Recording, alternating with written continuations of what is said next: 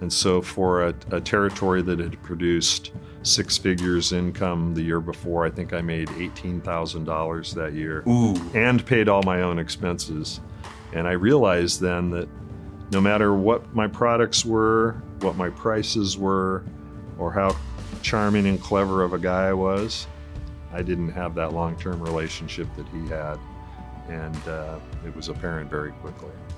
I'm Stephen Fairbanks, a writer and teacher from St. Louis, Missouri, and you're listening to the Vance Crowe Podcast. Welcome back to the podcast. I'm glad you're here. Today, we sit down with my good friend, Scott Pilchard. Scott is a really interesting person that's built his entire career on his ability to make relationships. These relationships come because he volunteers, he shows up, and he's just one of those guys that you want to be around. In fact, after the interview, Scott and I went out for a late lunch, and it went so long that I was almost late picking up my daughters. We're going to get to that interview in just a moment, but I have three things I want to chat with you about before we do. The first one is one of my favorite listeners, a guy named Nicholas, kind of chided me the other day, and he said, hey, you never give people a way to communicate and connect with you about what they heard on the podcast. Do you want them to talk on the YouTube comments? Do you want them to say something on Facebook? And both of those things are fine if that's where you're at. But actually, my preferred social media, a way you can get a hold of me at almost any time, is on X, otherwise known as Twitter. So if you're somebody that wants to tell me something that I could improve, you have suggestions about somebody that I should interview, or you just want to talk with me about what you heard, know that it really means a lot to me when people reach out, even when you have something critical to say. Next, I just recently got back from the Colorado Farm Bureau's annual meeting.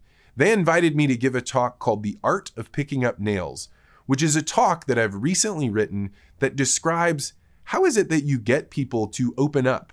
How is it that you get them to understand that you are really interested in what's going on in their mind, in their past, and you hope that they will share it with you? A lot of what I talk about during this particular keynote is things that I've learned while doing legacy interviews. Not the stories that people tell, but really, what have I learned about how to interact with people that I just met in order to get them to open up? This is a talk that can fit any kind of audience, from accountants to farmers, and it really will help individuals in the audience walk out of the room and know how to show their loved ones that they want to have a deeper relationship. If you're interested in having me come to give a talk at your next meeting, go to vancecrowe.com. That's my speaking page, and you can find some of the talks that I give and a way to reach out to me to see if it'll work for your schedule. Finally, Christmas is almost here, and if you're interested in having me sit down with your loved ones to record their life stories so that future generations know their family history, go to legacyinterviews.com to find out more. When you give a legacy interview as a gift, we will send you a leather folio that has pages describing what the gift is all about. This is a great thing for somebody to open up around the holidays, and if you want to make sure that we can get it to you in time, just make sure you've ordered your legacy interview by December 18th. All right, without further ado, let's head to the interview with my friend, Scott Pilchard. Scott Pilchard, welcome to the podcast. Thank you very much, Vance. Glad to be here. Why in the world do people farm in Arizona? It's a pretty good question.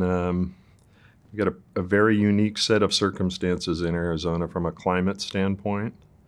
And while there's certainly been lots of discussion about the use of water in Arizona and how do we farm there and why do we farm there,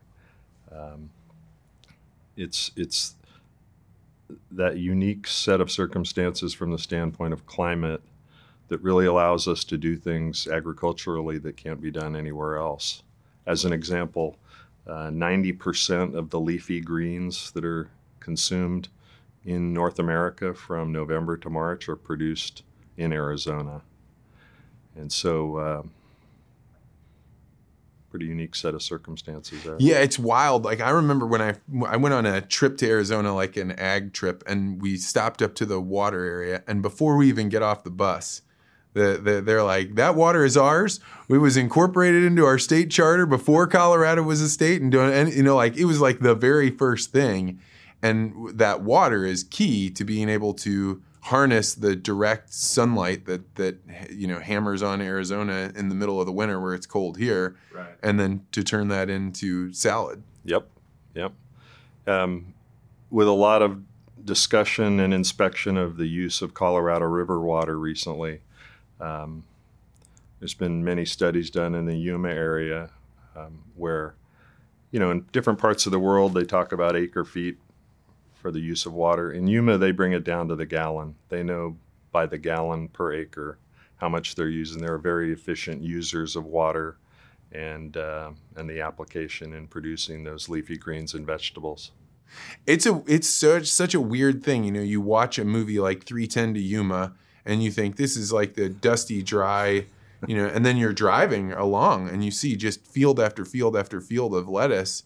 And the crazy, 'cause that was the first time I'd ever seen like real intense field labor along with farming, because I grew up in the Midwest. So Right. You're seeing combines and planters, and the only real field labor were 15-year-old kids cutting weeds out, and that doesn't even happen anymore. Sure. But you go there, and people are harvesting lettuce, and they're bent over, they've got a sharp knife, they cut it out, they're like chucking it into a bag, and it's going. And that's when you realize like human beings are locusts, because there is so much food being processed, and that lettuce is going to be eaten in the next 5 days, and it's just all day long, hundreds and hundreds and maybe thousands of people going through and cutting up vegetables that we're going to eat all the way throughout the rest of the country. Yeah, and one of the promotional pieces that the Yuma farmers put out, this statistic just blew me away. A 40-acre field of lettuce will produce 6 billion servings of product. Well, and that just goes to show you why, when people are like, why do we use all this land for corn? And it's because like you don't need that many acres of lettuce, because Right. how many servings of salad do you need? Yeah, you brought up the labor situation, and one of the things that I found most interesting, I still am involved with a leadership project called Project Central. It's the Center for Rural Leadership in Arizona. And we took a trip to Yuma, and we started at 4:30 in the morning watching farm workers come across the border, legal farm workers who every day make the trip from their home in Mexico across the border, get on a bus, go to the field, do their work from sunup to sundown, reverse the process back to their home, often not arriving to their home until 9 or 10 o'clock. And then at 3 or 4 in the morning, they start over again. And when you watch them work in the fields, anybody who thinks that's unskilled labor is they're wrong about that. Oh, it's an amazing skill. We did a similar thing down on the Yuma border, and you're just like, you simply cannot imagine before seeing it how many people are coming through those gates to come do all this work over here. And it's work that it would take you 6 months to get in good enough shape to be able to do it, to be able to be bent over all day. Right. And like, I don't even know at 40 if I could, right? Like, it was like intense work. Harder than you could imagine. Yeah, I'm sure. I think so. Not by experience. I mean, I weeded some cotton fields when I was in high school in California growing up, but nothing like that. Is that where you grew up, California? Yep, in the Central Valley of California, near Fresno. And what were you doing weeding cotton fields? My best friend's dad was a cotton grower, and he grew almonds and citrus and all different kinds of agricultural products. But, my first job was working for him in the summers. And going through some things the other day, I found my first W-2 form for the $73 that I earned that summer working on McFarland Ranch. What were you making in per hour, you Clovis. think? Oh, I don't know, $2.50 maybe, something like that. Isn't it wild to think back, like, how different, like, pay has become? I mean, I remember when I had a job that I made $5 an hour, and that was, like, the best money of anyone that I knew that was making money. And, like, you think about that, like, you couldn't pay somebody $5 an hour to do anything right now. Yeah, it was the early 70s, and my best friend James, whose dad owned the ranch, he's since passed on, and James operates the ranch now. But we laughed at a story where, there's so many circumstances now about the treatment of labor and what you must do. And granted, those requirements are very necessary, but we'd be working down a row of cotton, a quarter mile long, And we would see his dad drive up, and he would get out and he would set something at the end of the row. And when we would get to the end of the row, that was lunch, and he would have a peanut butter and jelly sandwich in a paper bag and a cup of water that sat in the sun. And we were happy to have it. But, that was for a couple of 12 or 13-year-old kids, pretty good stuff and pretty good money, and really experiences that couldn't be replicated for me. Yeah, I mean, like out in those fields, I don't know about cotton, but when I was detasseling or walking beans, you get all the way into like a waterway, or you get away from where the adults could see you.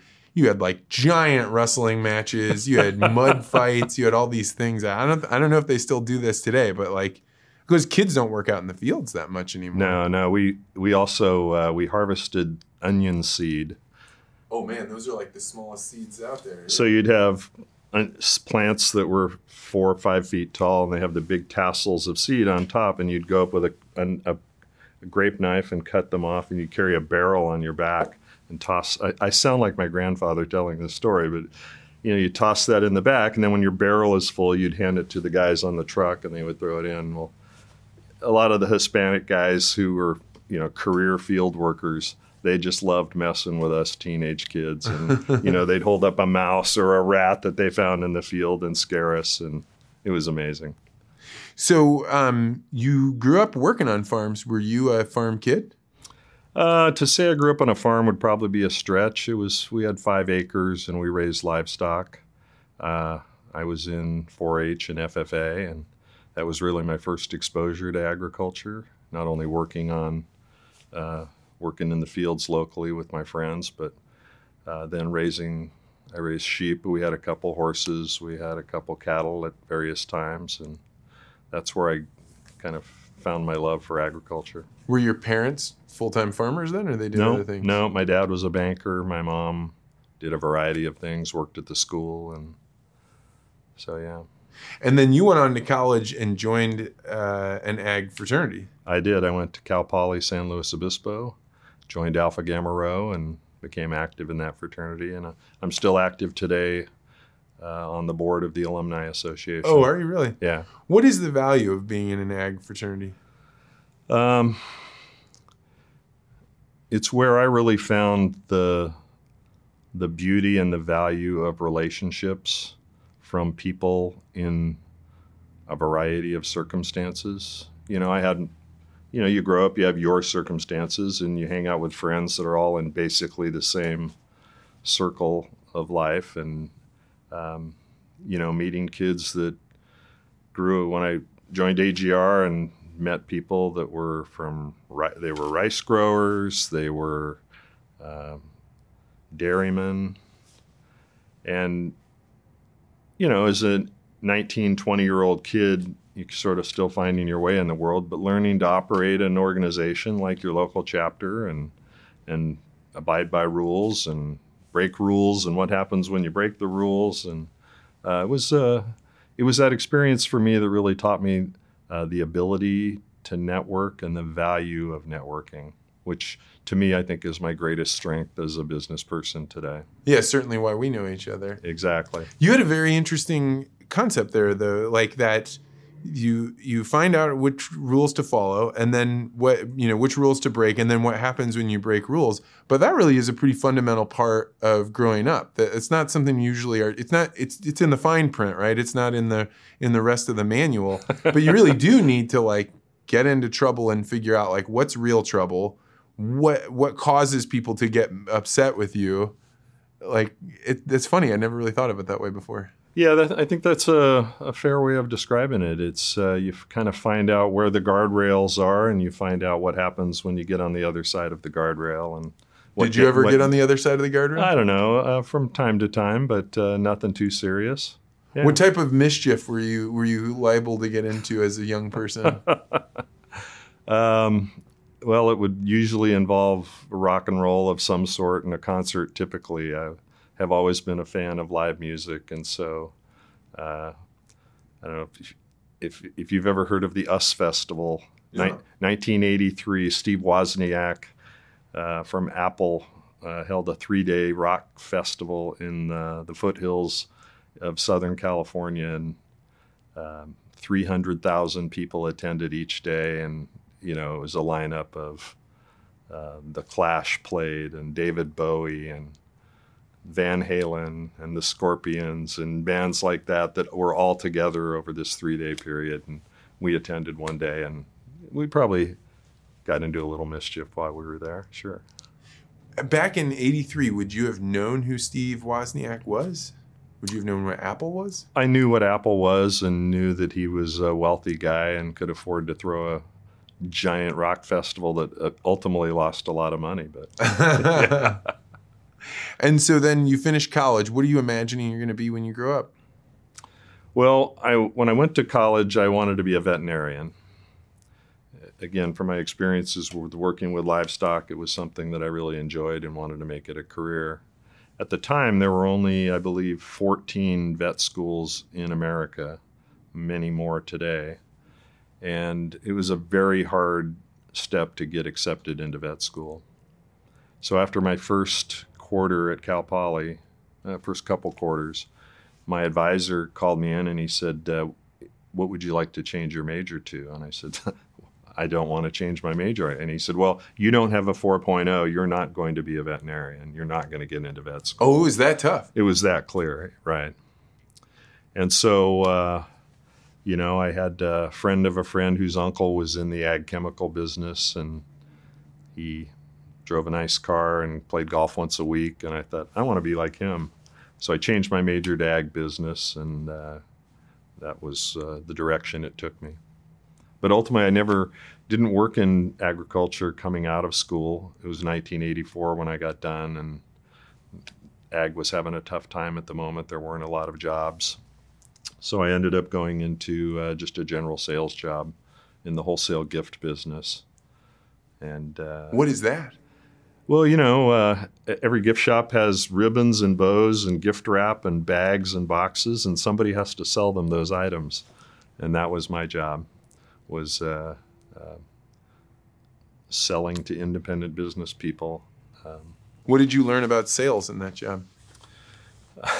I learned the power of long-term relationships. The reason I got into the job was I, at the time, was dating, who's now my wife, Allison.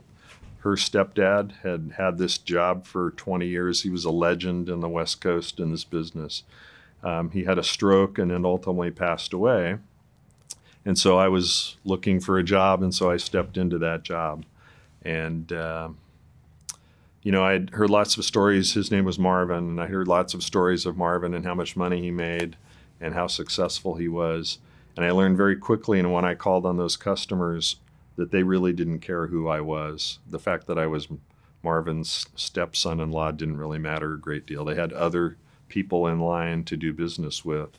And so for a territory that had produced 6 figures income the year before, I think I made $18,000 that year. Ooh. And paid all my own expenses.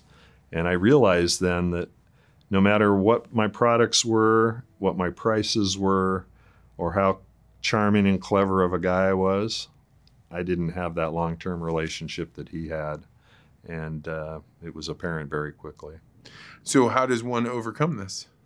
I met people in the industry where I could get a more kind of solid salaried type job in a similar part of the industry. I sold gifts and collectibles for a few years to those same gift shop customers and did very well at it. Did you like selling? I did, and I do. What do you like about selling?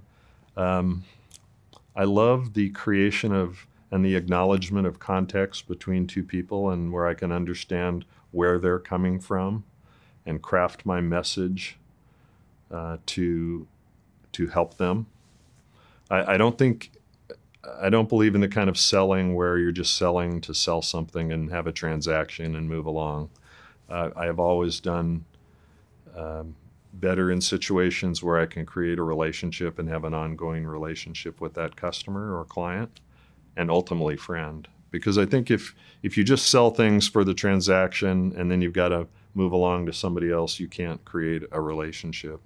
So for me, it's understanding where that person sits and describing what I have to sell which is ultimately to help them in a way that will make it easy for them to say yes. Then you make it sound very easy. It comes naturally to me, and I'd love to tell you that I've spent lots of time studying the process, but that's not really the case. It's something that comes naturally to me. Yeah, sales is one of those things that in our culture, it's like if you tell somebody I'm a salesman, like we cover over I'm a salesman with all kinds of other terms, right? Very few people say that. And in fact, I can remember not even all that long ago, I was talking with this guy named David Smith, who's an amazing salesman, but I didn't know this at the time. Mm-hmm. And I was sitting across from him being like, I'm not really a salesman. And trying to talk with him about this. And only later did I discover like, he doesn't view being a salesman as a negative thing. And I read his book, and you come to find out like his whole thing is very similar to you. Like, I'm trying to connect people with something that they need, that like if I can do it, then I solve a problem that they have. And they're happy with that. Right. Yeah, when I'm talking with a client, I try and think about the topic at hand. How can I relate it to them with something that they understand? And so if I'm talking about an investment and what the yield is on that investment and how the price might change relative to economic conditions, I may relate it to, well, think about if you owned a rental home and you have a value of the asset and then you receive rental income. That's the yield on that investment. Well, the value of that home goes up and down every day. You just don't get a statement that tells you what it is. Well, you could look on Zillow, I suppose. But as long as those rents are occurring, that's the yield on that investment. And if you're owning that investment for a yield, it doesn't really matter what's happening with the price. It helps people become more comfortable with an investment that they do get a statement every month on, where that price may change. But as long as the yield is, as long as the interest or dividend payments are occurring, they don't need to worry so much about what's happening with the price. So it's finding an example of something they understand to help them get comfortable with a concept that maybe they don't. You know, with investments, it's an interesting thing to be selling because you have some people are driven very largely by the opportunities. So they're like, I can go make money. And then there are other people that are driven very much by loss aversion, right? Like all I want to do is just not lose, or I want to get to the end of life and not have lost. Right. But those are very different people to sell to. They are, and I think that's really the key to being successful in the kind of work that I do, and that is understanding the individual who is in that situation, and not only through specific questions and quantitative evaluation, but just understanding kind of in your gut what makes that person tick, and where are they on that scale of being freaked out by loss versus seeking gain. And I talk very openly in my initial meetings with clients about that. I mean, ultimately, I think the investments are kind of the easy part of what I do. Much more important is the understanding of the individuals that I work with, and what are the things that, what are they afraid of, and what are they seeking? And a lot of those questions come back to what their life was like as a child and how they worked within their own family and how they talked about money. Because money is a very emotional topic, and I'm not, sharing any great secrets here when I say that, but a lot of those emotions come from somebody's childhood and their family upbringing and how money was treated and talked about as they grew up that forms their thoughts about money today. Yeah, and how do you bring that stuff up? I mean, to talk with somebody about what they're afraid of, people don't like being afraid. So to talk about what they're afraid of is even more uncomfortable. Usually not a direct question like that. It's more, tell me about your experiences with money, not only today, but growing up. And, how do you and your wife communicate about money? How did your parents talk with you about money? What does money mean to you? And those kind of softer answers then it brings out kind of the fears. There are those that I can say, if we're talking about a specific investment, I can say, what scares you about this? And people will be pretty specific with their answers many times. I'm surprised if you can get the gusto out to ask someone a question, most of the time they'll answer it. It's like, it's a funny thing. Like people, the reason they don't open up to most people is that they weren't asked, right? And like, I think oftentimes just the very act of asking somebody is what it takes to get them to open up. Right.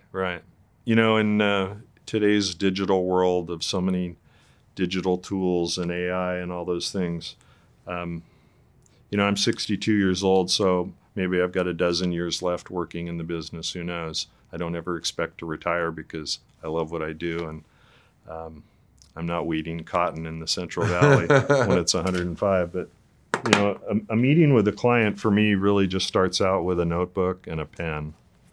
That's all I want to have between us. It's not a computer screen or something like that, because that initial meeting is really the ability for me to understand them and see if I feel like I can be helpful to them, and certainly for them to get a feel for me and the way I work. And because if that comfort level isn't there between both parties, it's ultimately just a disaster waiting to happen. And so I could have the best investment in the world and somebody could have a bunch of money, but if that's not a good fit, then it's not going to be good for either party. So right now, investing in a world where up is down and left is right, and bonds are, having all these weird, one of the what used to be the thing that you would say it's as good as money, right? It's almost a liquid asset. Treasuries, like they're all over the place. How does somebody in your position handle all the craziness that's happening? Well, it's probably a good time for me to say nobody should interpret anything I share here as investment advice or recommendations. These are purely my opinions. My business is called Western Skies Advisory. My broker-dealer and my registered investment advisory firm, Independent Financial Group, they do what they do to provide oversight and compliance and legal support for me. But ultimately, to me,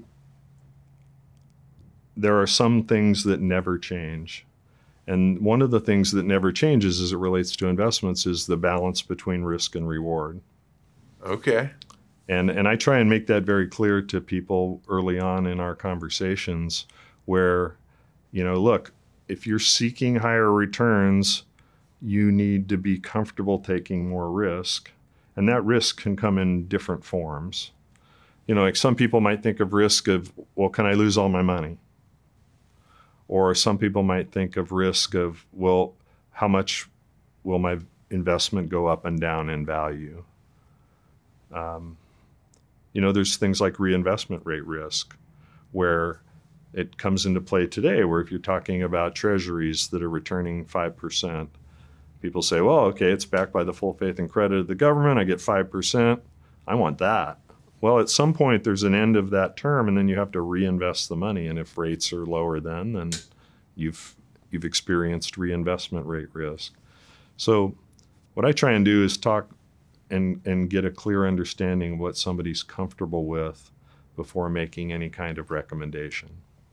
But whether it's a higher interest rate environment or a low interest rate environment, or there's a war in Gaza or a war in Ukraine or a war in Iraq 25 years ago, there's always something going on from an economic or a geopolitical standpoint that will cause people to be concerned about their investments. My belief is my job is to help people and hold their hand and get them to think past those circumstances and think about what are they trying to accomplish within their financial life and how can we get there taking a level of risk that they're comfortable with. So you're in your 60s, so you've had enough experience to be able to see different times in the history, different times with the economy. Right. Right now feels like we're at the end of history. Is that the way that it has always felt? Is it always like, this has never happened before, completely unprecedented? My favorite saying in my business is, "This too shall pass." Because the reason I have a job as an advisor is that people have a hard time getting past all these things going on in relationship to their money.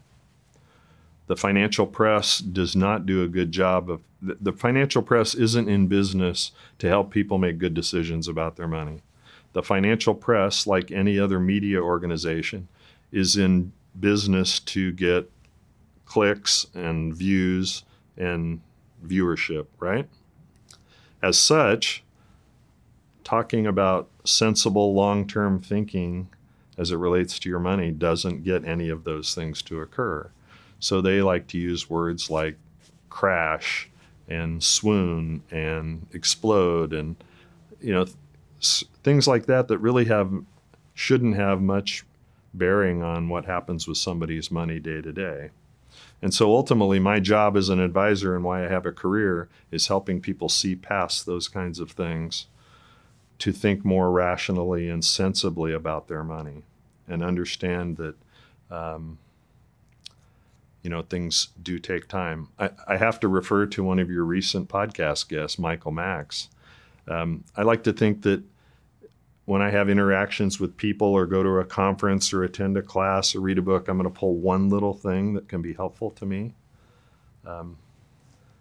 His little sticky note that his roommate wrote to him one day when he struggled that says, "Things take time," is something I've incorporated into my conversations with my clients, that things take time.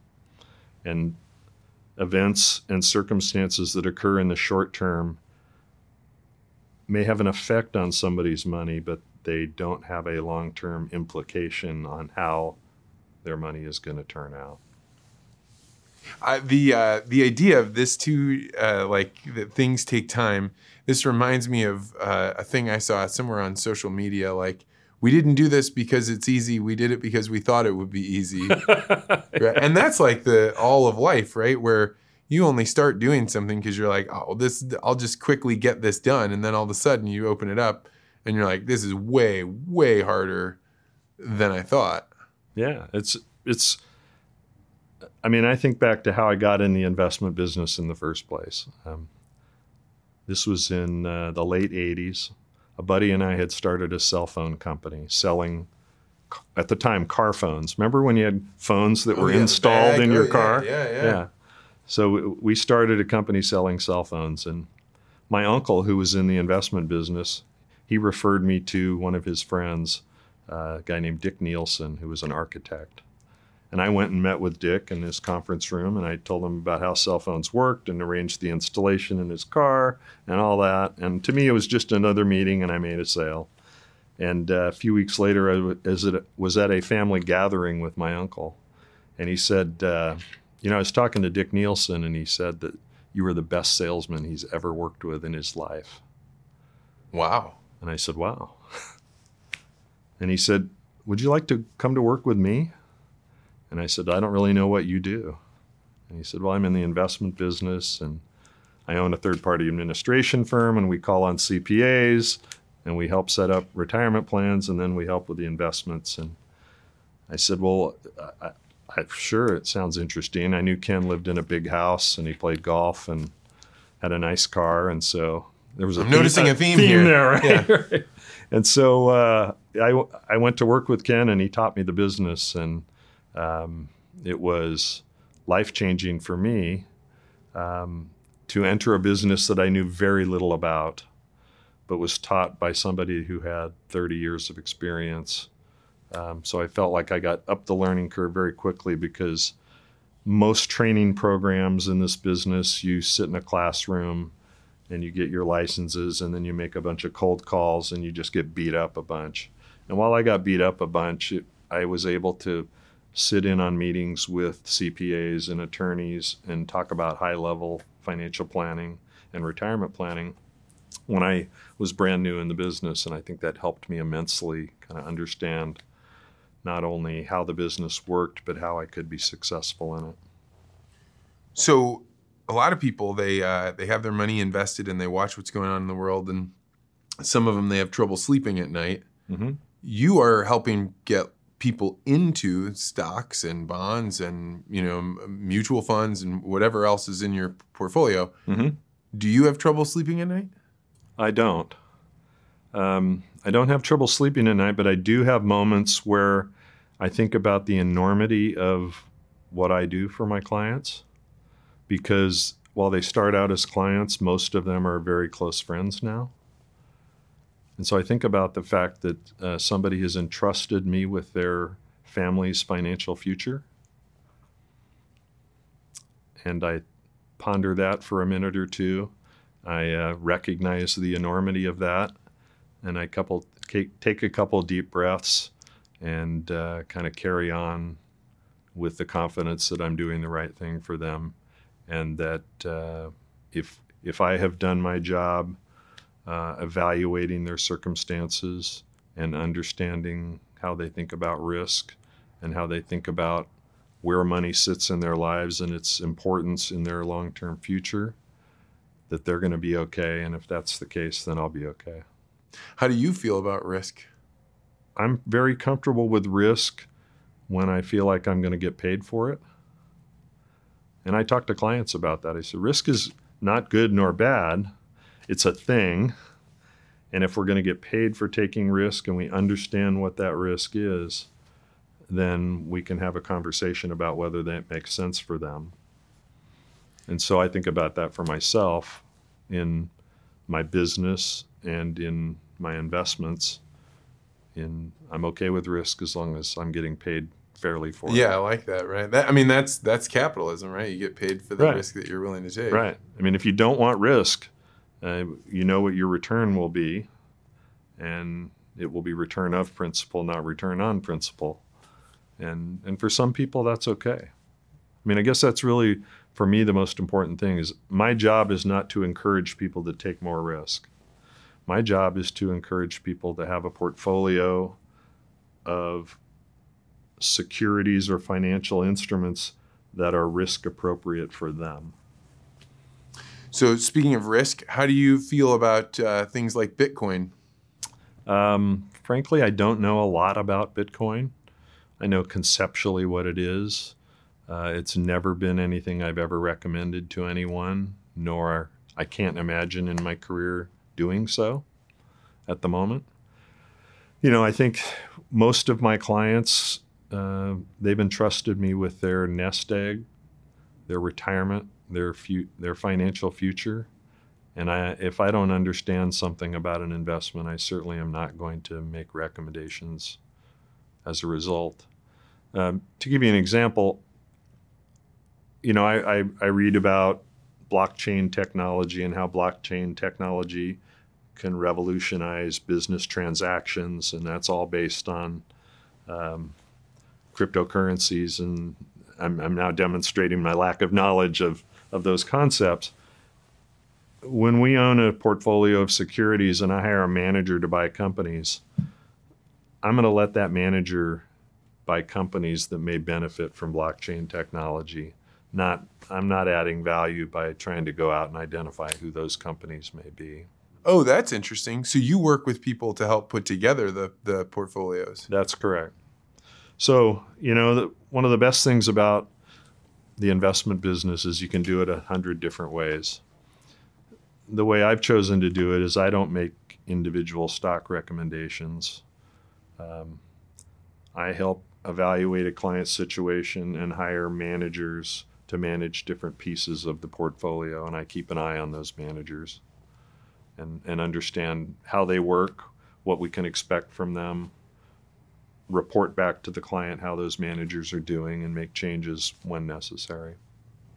There's so much to be done in the financial part of your life that it is just truly staggering. I mean, even if you don't have a large portfolio, let's say you invested your money through an IRA, and then all of a sudden you're like, oh, I had a down year. Now I need to convert my IRA to a Roth IRA, and how can I sell these things without taking a capital gain? I mean, it's truly mind-bending how much there is to do. It is, and I going back to my comments earlier about how I relate to clients, things they can understand. I think one of the biggest limitations of our business is that our business is built to help clients that have a lot of money. And I say not just my business per se, but the industry as a whole. If you go to Merrill Lynch or Morgan Stanley or some of those companies, the big wirehouse firms, they're going to have $250,000 or $500,000 minimums before they want to work with you, because it doesn't make financial sense to work with somebody with $40,000. It just doesn't. However, if you think about it, the people that are young families that have $40,000 really need more help than a millionaire does in many cases. It's just not a good working model for large organizations to help them. And so, to me, I've always tried to think about building my business around clients that need my help. Do I love clients that have a lot of money? Of course I do. But I also find fulfillment in helping clients that don't have a lot of money. And so, I'm often asked what my account minimum is. And I learned this from somebody that I worked with decades ago. I said, I don't have an account minimum, I have a personality minimum. And in certain circles, I call it the no asshole rule. Like, life's too short. If somebody wants to fight and argue with me, I don't need to put myself through that every day.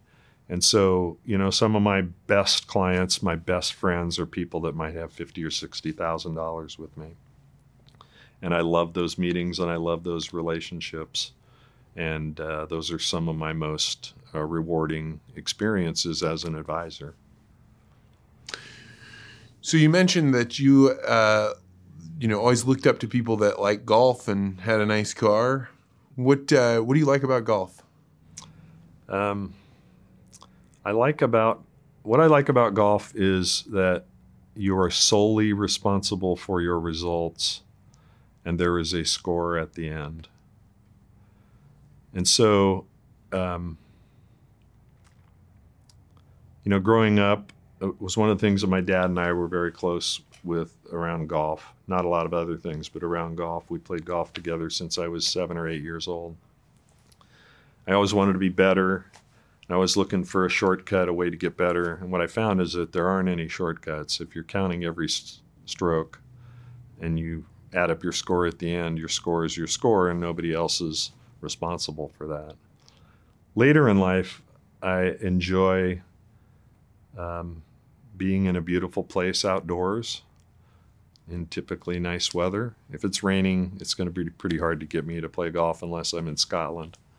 But I enjoy the experience of being outdoors. And a lot of people say they don't like golf because it takes 5 hours to play. One of the reasons I like golf is it takes 5 hours to play.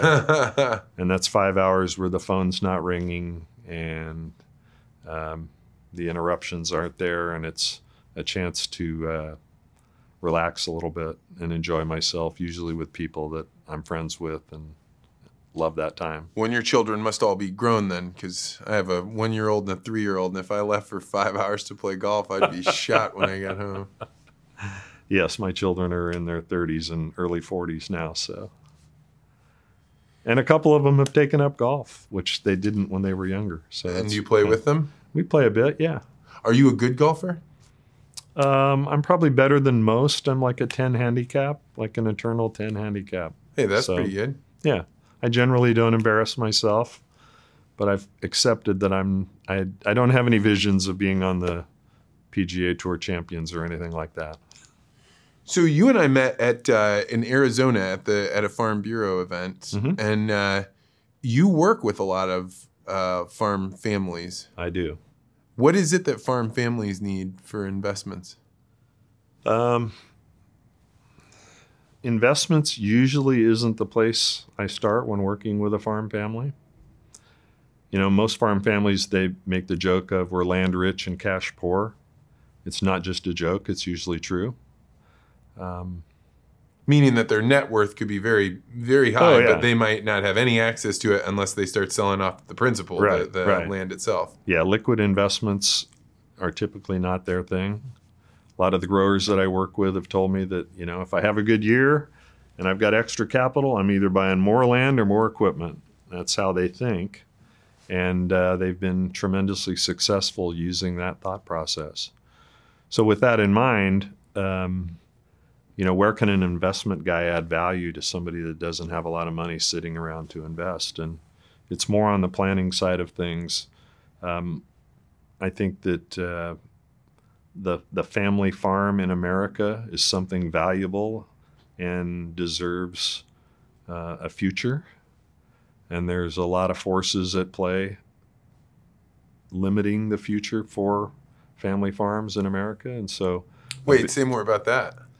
Well, I just think that if you think of, the difficulty of being a farmer and the fact that they're land rich and cash poor, and it's a hard living, makes it difficult for many families to, carry that business into the future. And so part of where I think I can add value for a family is helping them not only with the financial side of that experience, but also kind of the softer side and the communication within the family to get a plan together, to think forward about how that family enterprise can succeed for future generations. I think and I may not have the statistics perfect here, but most family businesses, not just farms, 52% make it to the second generation, only 9% make it to the third generation. Others say first generation builds it, second generation grows it, third generation spends it. However you want to look at those numbers, I feel like my job is to try and increase those percentages on that third and fourth and fifth generation. And to do that, it requires planning. Planning, whether it's estate tax planning or retirement planning or business succession planning, all of those relate to somebody recognizing their mortality. Talk about a hard concept for people to get their arms around, and myself included. I just always think I'm bulletproof and I'm never going to die. And most business people think that way as well. And so they put off those decisions about what's going to happen when I'm gone, what's going to happen when I'm too sick to drive a harvester or be out in the fields directing traffic. And so as such, it requires planning to think about when those circumstances occur, how is the next generation, or maybe it's not the next generation, maybe it's a key employee. But if we think this enterprise is worth having around, how can we put plans together to help make that happen? And so, the CPAs and the attorneys and other consultants kind of work on the nuts and bolts of that. My job is to help work with those generations and get them to communicate and to think about how they can work together for the success of the enterprise going forward. Yeah, I think that I've been thinking a lot about the way that people pass on, particularly in the ag community. How is it that you pass these things on? And I think in the past, people spent a lot more time together. So like, I don't know how often, are your parents still around? They're not. Well, okay, your children. I mean, how often do you get to see your children now, right? A few times a year, yeah. Yeah. As a whole. That's right. And yeah. They say that you spend 90% of the time that you're going to with your children before they turn 18. And then after that, you've only got that 10% and that, rapidly goes down.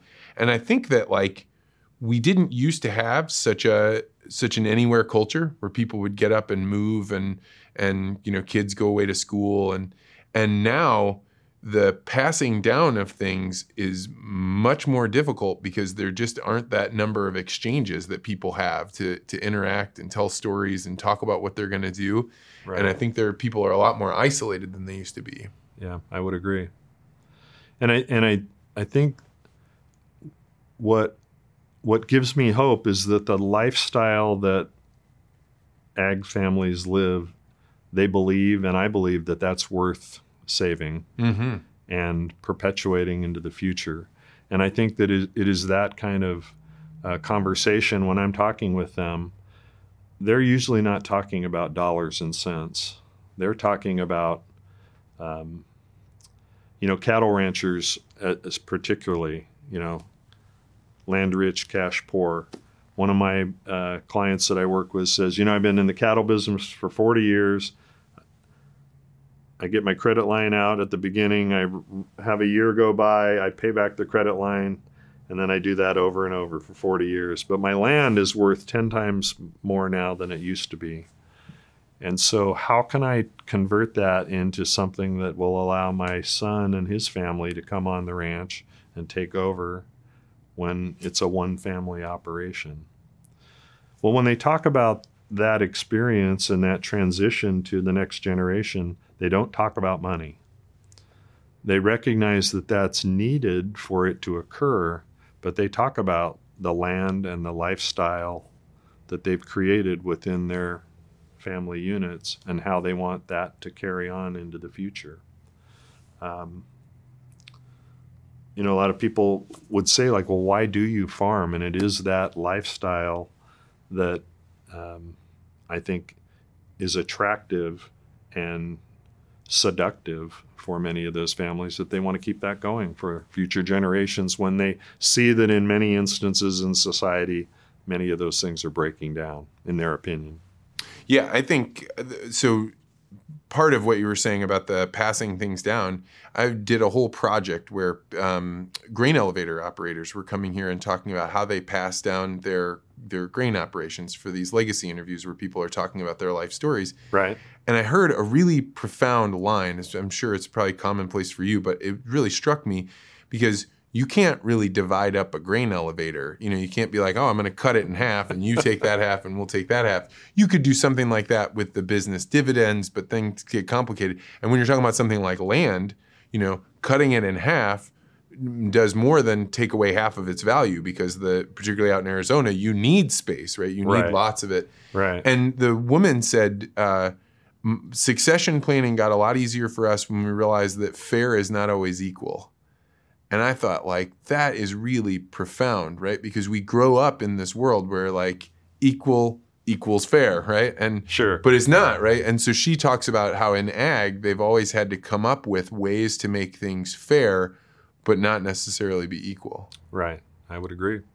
That is, I've heard that from you on previous conversations. It's something I talk with families about in our conversations about, well, son number one works actively in the business on the farm. Son number two works in another part of our business. And our daughter, she works for the city. And how can we create a plan that will help perpetuate the success of our ranch while at the same time treating people somewhat fairly, but not necessarily equal? Yeah. Right.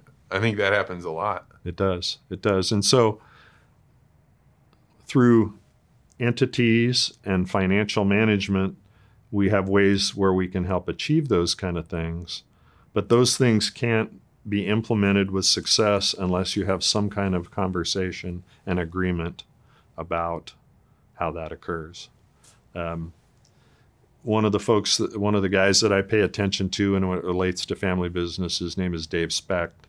And Dave always says that family conversation must occur, but it can't occur at Thanksgiving or Christmas. Yeah, that's right. You leave that conversation out of the holidays. That's a special family meeting to have those kind of conversations.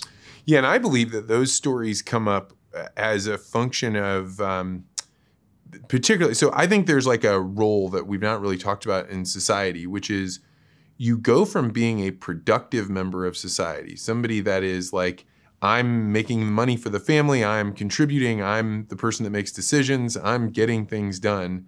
And eventually you have to hit a point where you move from being a productive member to being the wise member. And you've handed on the ability to make those decisions and the responsibility.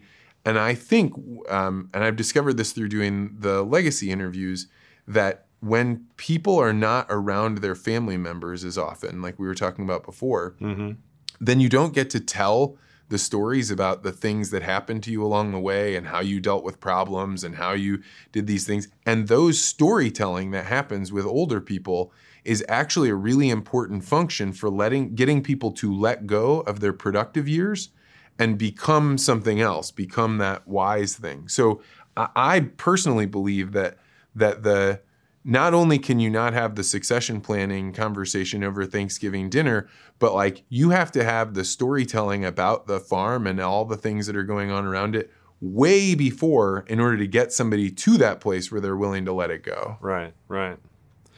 Well, and you've been around a lot of businesses like this before. Don't you think that in other businesses where you have a broader organizational structure, communication about short-term and long-term goals is a normal part of running a business, right?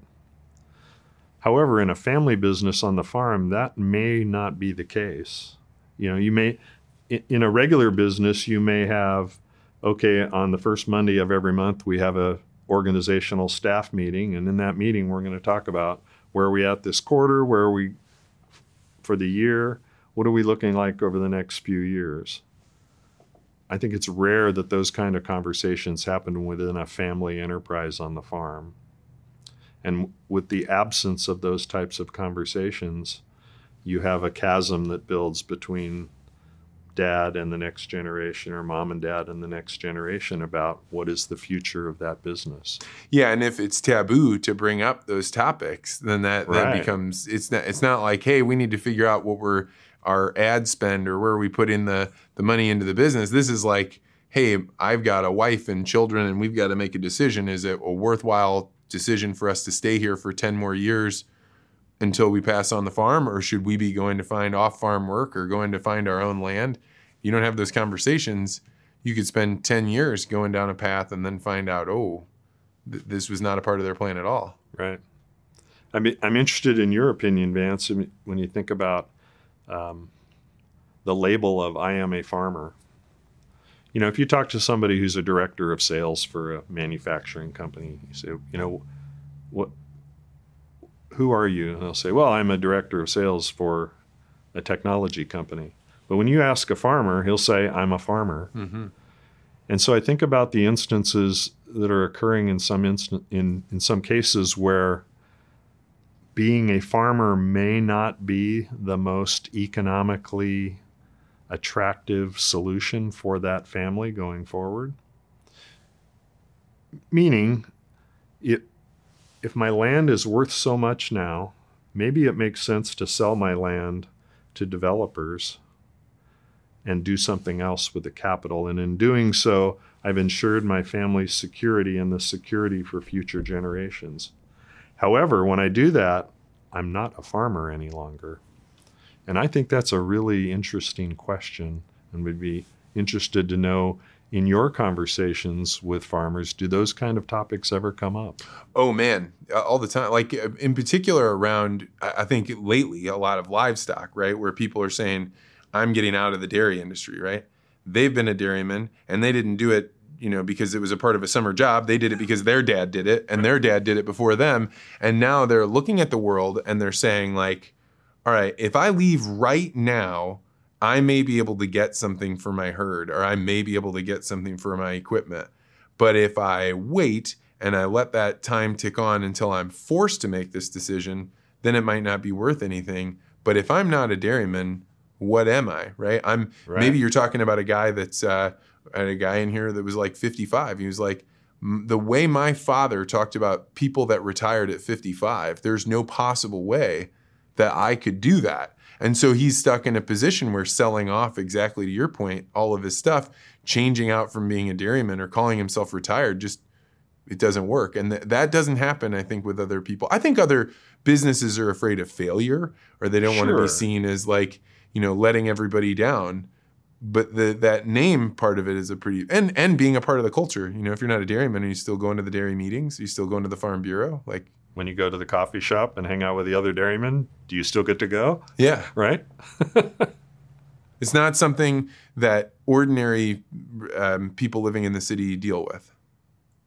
So I think the last 10 or 15 minutes of our conversation illustrate the challenges in family business succession for farming. And none of those conversations, or very little of them, were about dollars and cents. They're more about interpersonal issues and communication, and or lack of communication, and the challenges that those things create. Yeah, and I think in all areas, like the ability for the matriarch and patriarch of the family to be able to communicate will make things much, much better. But that there is something really hard about talking to your family about money, right? Like, it's not like when you're talking about it in the, the more objective sense of, well, this is our business and we're going to talk about it and we can pull out the spreadsheets, because even there's a lot of intangible things on that farm. Sure. So one of my personal, well, I guess it's a professional goal, but it's mine, so it's personal, is to create a family business succession summit or meeting to help families come learn about some of these other issues regarding communication with different generations, and certainly some of the tools that are required for a successful transition to occur. But that's one of my goals, is in the next couple of years to put something together like that, where families could come and in an open setting gain some skills in that area and not rely on kind of a one-by-one conversation. There is a really exceptional company called the White Commercial Corporation, where they're a grain broker. Mm-hmm. Yep. So they have all these elevators that become a part of their brokerage. And a part of what they do is bring people together and have conversations in a big group about, like, hey, who here has done succession? How has it gone? What went wrong? And those are, I've been in there. They're really powerful. That is like a really, right. But the question I have is, it's a little like getting people to face their mortality. Do you think it'll be hard to get people to come to a conference like that? I don't think so. And part of this relates to an experience I had where I'd taken your input on a few years ago when I was still working with Farm Bureau Wealth Management. In conjunction with the Arizona Farm Bureau, we had a meeting at the Women's Leadership Conference. We had a meeting of primarily women who were either owners or spouse of owners of farms and ranches in Arizona. We hosted a dinner, and the topic of the dinner was conserving your legacy. Oh, I remember this. That? Yeah. And so we had about 20 women get together, and it was co-sponsored with one of the local banks that I work with and the Arizona Farm Bureau. So there were 3 guys in the room: myself, Brenton Colburn, my friend from Foothills Bank, and Phil Bashaw, who's the CEO of the Arizona Farm Bureau. And the rest were women of ages from 30 to 75. And we were very worried about, would they be willing to talk about their own family situations in a group setting? And let me tell you, 2.5 hours later, we had to cut them off, because the conversation and the contribution of very personal stories within their families of successes and failures and trials and tribulations as it related to farm ownership and passing down the farm to generations. We had young women who were farm wives who held their hand up at family meetings and said, "We want to be included." One of the women wrote a letter to the rest of the family and said, "I want to be included in these things. I know I don't operate the farm every day, but I'm married to one of the men who does, and I feel like my opinion ought to be valued." And she wrote a letter to the family, which was a very successful experience. We had a mom and daughter who lived together, who had planned ahead for future health challenges and what was going to happen with the family home and the family property. And so based on that experience, I think that if we put the right kind of curriculum together and the right kind of setting to allow for open conversation to occur, I think people would be very eager to have those kinds of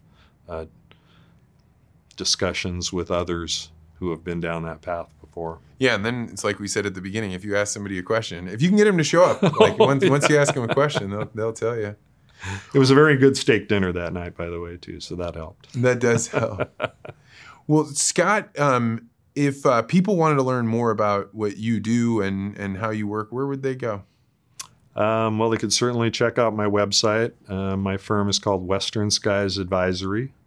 My website is westernskiesadv.com. That's got all my contact information there. And yeah, you'll probably find me at any kind of ag gathering in Arizona or in the Southwest, and would love to chat with folks. Yeah, and you, I remember we met and you just chatted me right up. We became instant friends, and we've known each other for you had counted it up 4 years now, eh? Yeah, it was 2019 at the Farm Bureau meeting in. Not long before COVID hit. Not long before COVID, and I mentioned earlier that I always take one thing away from an interaction. You spoke at that conference, and one of the things that I took away, and I've quoted many times to other people, is that when you're in a discussion with somebody that you vehemently disagree with, the best way to be successful is to understand their position better than they do. Yeah, that's And when you right. do that, you can accurately defend your position. Yeah, that's exactly. Steel manning, we call that. There we That's go. Right. Yeah, I love it. Well, Scott, thank you so much for coming on. I've really enjoyed it. I'm glad I had a chance to come by.